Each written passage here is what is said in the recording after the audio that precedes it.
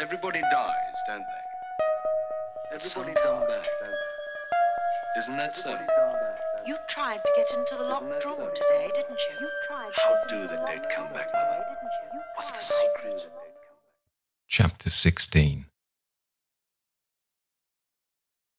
I had so perfectly expected that the return of my pupils would be marked by a demonstration that I was freshly upset at having to take into account that they were dumb about my absence.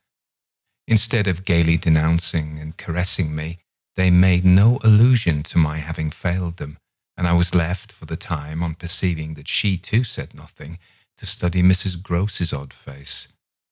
I did this to such purpose that I made sure they had in some way bribed her to silence, a silence that, however, I would engage to break down on the first private opportunity.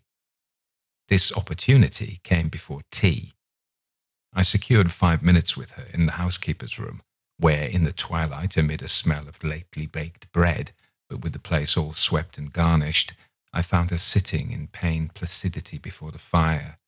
So I see her still, so I see her best, facing the flame from her straight chair in the dusky shining room, a large clean image of the put away, of drawers closed and locked and rest without a remedy.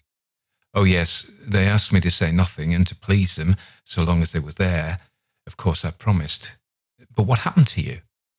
I only went with you for the walk, I said. I had then to come back and meet a friend. She showed her surprise. A friend? You? Oh yes, I have a couple, I laughed. But did the children give you a reason? For not alluding to your leaving us, yes. They said you would like it better. Do you like it better? My face had made her rueful. No, I like it worse. But after an instant I added, did they say why I should like it better? No, Master Miles only said we must do nothing but what she likes. I wish indeed he would. And what did Flora say? Miss Flora's too sweet. She said, of course, and I said the same. I thought a moment. You were too sweet too, I can hear you all. But nonetheless, between Miles and me, it's now all out. All out? My companion stared. But what, miss? Everything. It doesn't matter. I've made up my mind. I came home, my dear, I went on, for a talk with Miss Jessel. I had by this time formed the habit of having Mrs. Gross literally well in hand in advance of my sounding that note, so that even now, as she bravely blinked under the signal of my word, I could keep her comparatively firm. A talk? Do you mean she spoke? It came to that. I found her on my return in the schoolroom. And what did she say? I can hear the good woman still, and the candour of her stupefaction, that she suffers the torments. It was this, of a truth, that made her, as she filled out my picture, gape. Do you mean, she faltered, of the lost, of the damned, and that's why, to share them, I faulted myself with the horror of it. But my companion, with less imagination, kept me up. To share them? She wants Flora. Mrs. Gross might, as I gave it to her, fairly have fallen away from me, had I not been prepared. I still held her there, to show I was. As I've told you, however, it doesn't matter, because you've made up your mind. But to what? To everything. And what do you call everything? Why, sending for their uncle. Oh, miss, in pity do, my friend broke out. Ah, but I will. I see it's the only way. What's out, as I told you with Miles, is that if he thinks I'm afraid to, and has ideas of what he gains by that, he shall see he's mistaken. Yes, his uncle shall have it here from me on the spot, and before the boy himself if necessary, that if I'm to be reproached with having done nothing again about more school, yes, miss, my companion pressed me, well, there's that awful reason. There were now clearly so many of these from my poor colleague that she was excusable for being vague, but which? Why, the letter from his old place. You'll show it to the master. I ought to have done so on the instant. Oh no, said Mrs. Gross with decision. I'll put it before him, I went on inexorably, that I can't undertake to work the question on behalf of a child who has been expelled. For we've never in the least known what, Mrs. Gross declared. For wickedness. For what else? When he's so clever and beautiful and perfect, is he stupid? Is he untidy? Is he infirm? Is he ill-natured? He's exquisite. So it can be only that. And that would open up the whole thing. After all, I said, it's their uncle's fault. If he left here such people, he didn't really in the least know them. The fault's mine. She had turned quite pale. Well, you shan't suffer, I answered. The children shan't, she emphatically returned. I was silent a while. We looked at each other. Then what am I to tell him? You needn't tell him anything. I'll tell him. I measured this. Do you mean you'll write?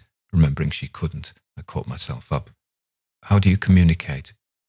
I tell the bailiff, he writes. And should you like him to write our story?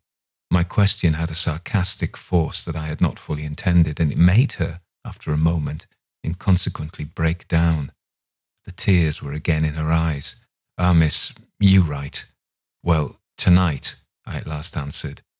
And on this, we separated. Chapter 17. I went so far in the evening as to make a beginning. The weather had changed back, a great wind was abroad, and beneath the lamp in my room, with Flora at peace beside me, I sat for a long time before a blank sheet of paper and listened to the lash of the rain and the batter of the gusts. Finally I went out, taking a candle. I crossed the passage and listened a minute at Miles's door. What, under my endless obsession, I had been impelled to listen for was some betrayal of his not being at rest, and I presently caught one, but not in the form I had expected. His voice tinkled out. I say, you there? Come in. It was a gaiety in the gloom. I went in with my light and found him in bed, very wide awake, but very much at his ease. Well, what are you up to? He asked with a grace of sociability in which it occurred to me that Mrs. Gross, had she been present, might have looked in vain for proof that anything was out. I stood over him with my candle. How did you know I was there? Why, of course I heard you. Did you fancy you made no noise? You're like a troop of cavalry, he beautifully laughed. Then you weren't asleep? Not much. I lie away and think. I had put my candle designedly a short way off, and then, as he held out his friendly old hand to me, had sat down on the edge of his bed. What is it, I asked, that you think of? What in the world, my dear, but you? Ah, the pride I take in your appreciation doesn't insist on that. I had so far rather you slept. Well, I think also, you know, of this queer business of ours. I marked the coolness of his firm little hand. Of what queer business, Miles? Why, the way you bring me up, and all the rest. I fairly held my breath a minute, and even from my glimmering taper, there was light enough to show how he smiled up at me from his pillow. What do you mean by all the rest? Oh, you know. I could say nothing for a minute, though I felt, as I held his hand and our eyes continued to meet, that my silence had all the air of admitting his charge, and that nothing in the whole world of reality was perhaps at that moment so fabulous as our actual relation. Certainly you shall go back to school, I said, if it be that troubles you, but not to the old place. We must find another, a better. How could I know it did trouble you, this question, when you never told me so, never spoke of it at all? His clear, listening face, framed in its smooth whiteness, made him for the minute as appealing as some wistful patient in a children's hospital, and I would have given, as the resemblance came to me, all I possessed on earth, really to be the nurse or the sister of charity who might have helped to cure him. Well, even as it was, I perhaps might help. Do you know, you've never said a word to me about your school, I mean the old one, never mentioned it in any way. He seemed to wonder. He smiled with the same loveliness, but he clearly gained time. He waited. He called for guidance. Haven't I? It wasn't for me to help him. It was with the thing I had met. Something in his tone and the expression of his face as I got this from him set my heart aching with such a pang as it had never yet known. So unutterably touching was it to see his little brain puzzled and his little resources taxed to play, under the spell laid on him, a part of innocence and consistency. No, never from the hour you came back. You've never mentioned to me one of your masters, one of your comrades, nor the least little thing that ever happened to you at school. Never, little Miles, no, never have you given me an inkling of anything that may have happened there. Therefore, you can fancy how much I'm in the dark. Until you came out that way this morning, you had, since the first hour I saw you, scarce even made a reference to anything in your previous life. You seemed so perfectly to accept the present. It was extraordinary how my absolute conviction of his secret precocity, or whatever I might call the poison of an influence that I dared but half to phrase, made him, in spite of the faint breath of his inward trouble, appear as accessible as an older person, imposed him almost as an intellectual equal. I thought you wanted to go on as you are. It struck me that at this he just faintly coloured. He gave at any rate, like a convalescent slightly fatigued, a languid shake of his head. I want to get away. You're tired of Bly? Oh no, I like Bly. Well then, oh, you know what a boy wants. I felt that I didn't know so well as Miles, and I took temporary refuge. You want to go to your uncle? Again at this, with his sweet ironic face, he made a movement on the pillow. Ah, you can't get off with that. I was silent a little, and it was I now, I think, who changed colour. My dear, I don't want to get off. You can't, even if you do, you can't. He lay beautifully staring. My uncle must come down, and you must completely settle things. If we do, I returned with some spirit, you may be sure it will be to take you quite away. Well, don't you understand that that's exactly what I'm working for? You'll have to tell him about the way you've let it all drop. You'll have to tell him a tremendous lot. The exultation with which he uttered this helped me somehow, for the instant, to meet him rather more. And how much will you, Miles, have to tell him? There are things he'll ask you.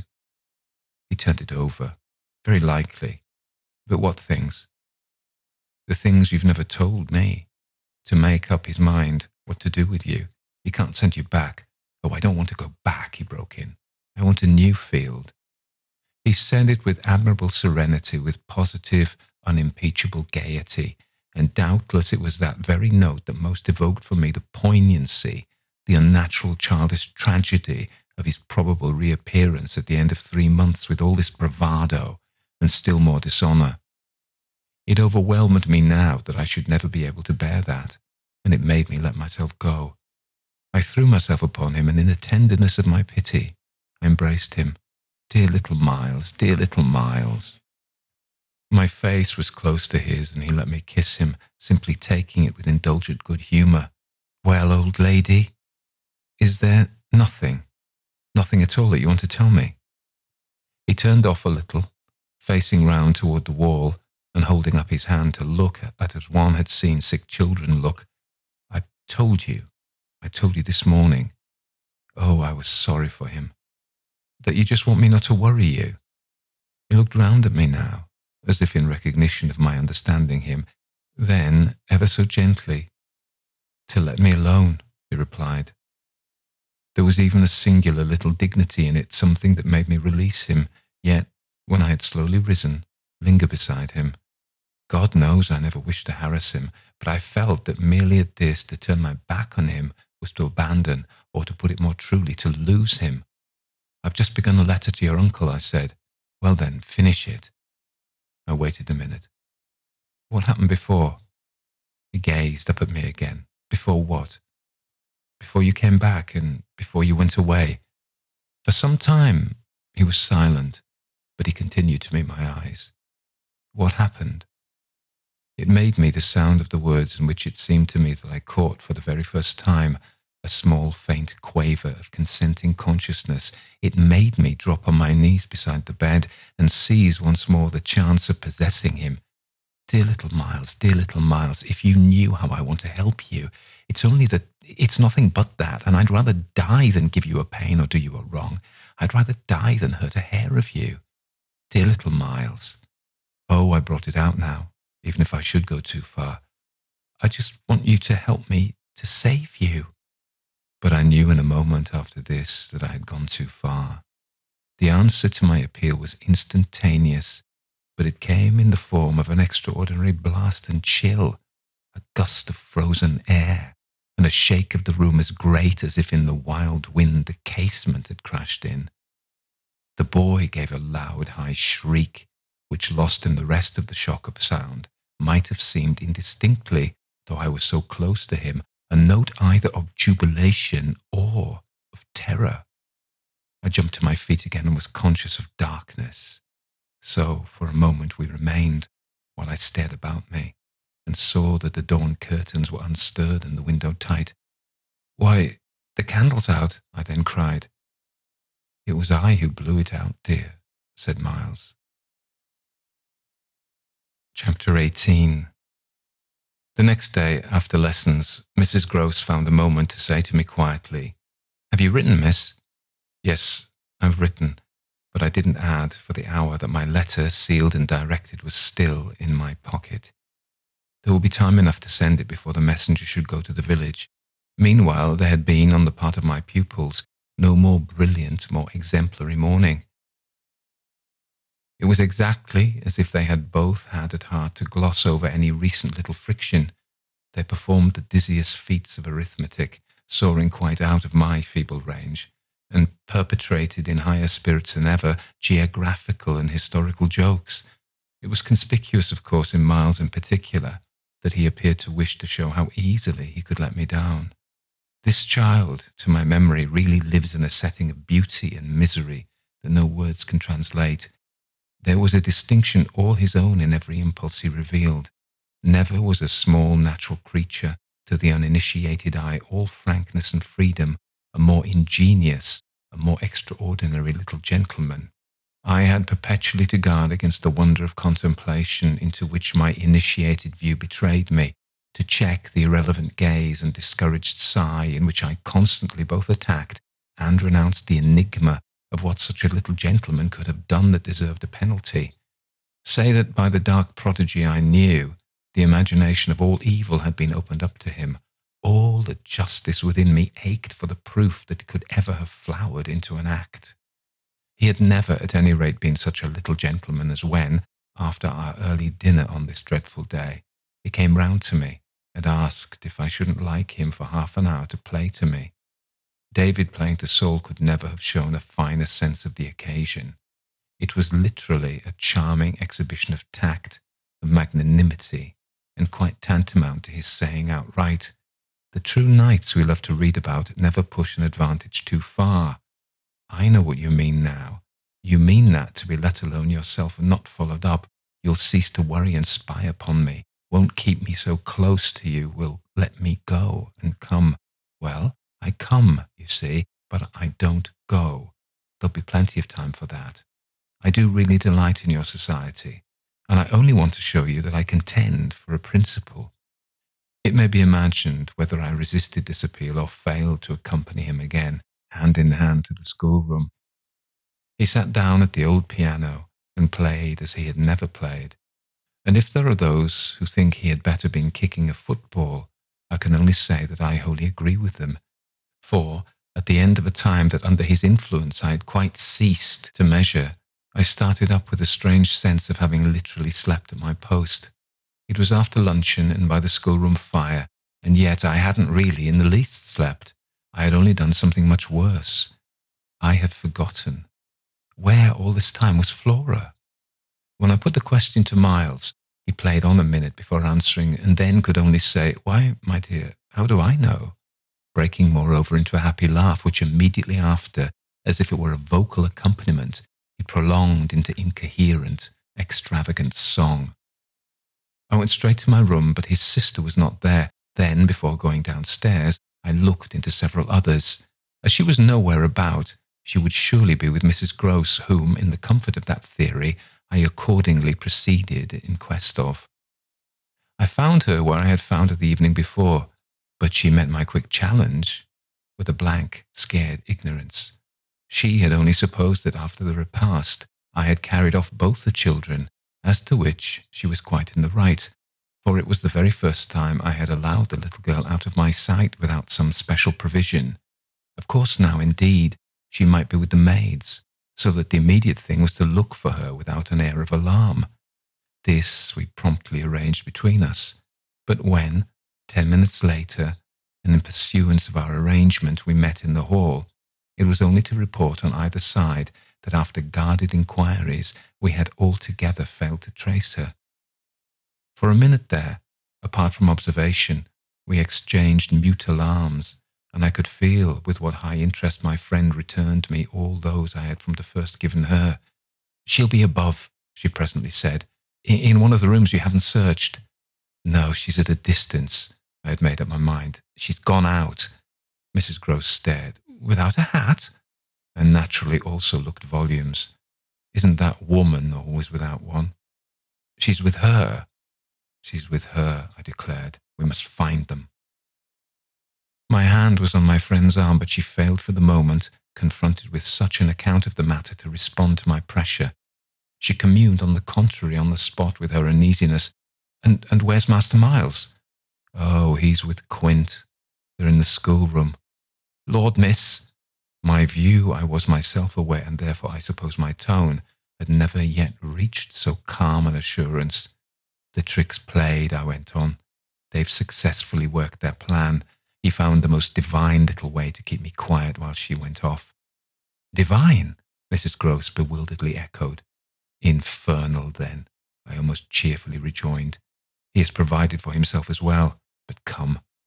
She had helplessly gloomed at the upper regions. "You leave him? So long with Quint? Yes, I don't mind that now." She always ended at these moments by getting possession of my hand, and in this manner she could at present still stay me. But after gasping an instant at my sudden resignation, "Because of your letter," she eagerly brought out. I quickly, by way of answer, felt for my letter, drew it forth, held it up, and then, freeing myself, went and laid it on the great hall table. "Luke will take it," I said as I came back. I reached the house door and opened it. I was already on the steps. My companion still demurred. The storm of the night and the early morning had dropped, but the afternoon was damp and grey. I came down to the drive while she stood in the doorway. "You go with nothing on?" "What do I care when the child has nothing? I can't wait to dress," I cried. "And if you must do so, I leave you. Try meanwhile yourself upstairs." "With them?" Oh, on this, the poor woman promptly joined me.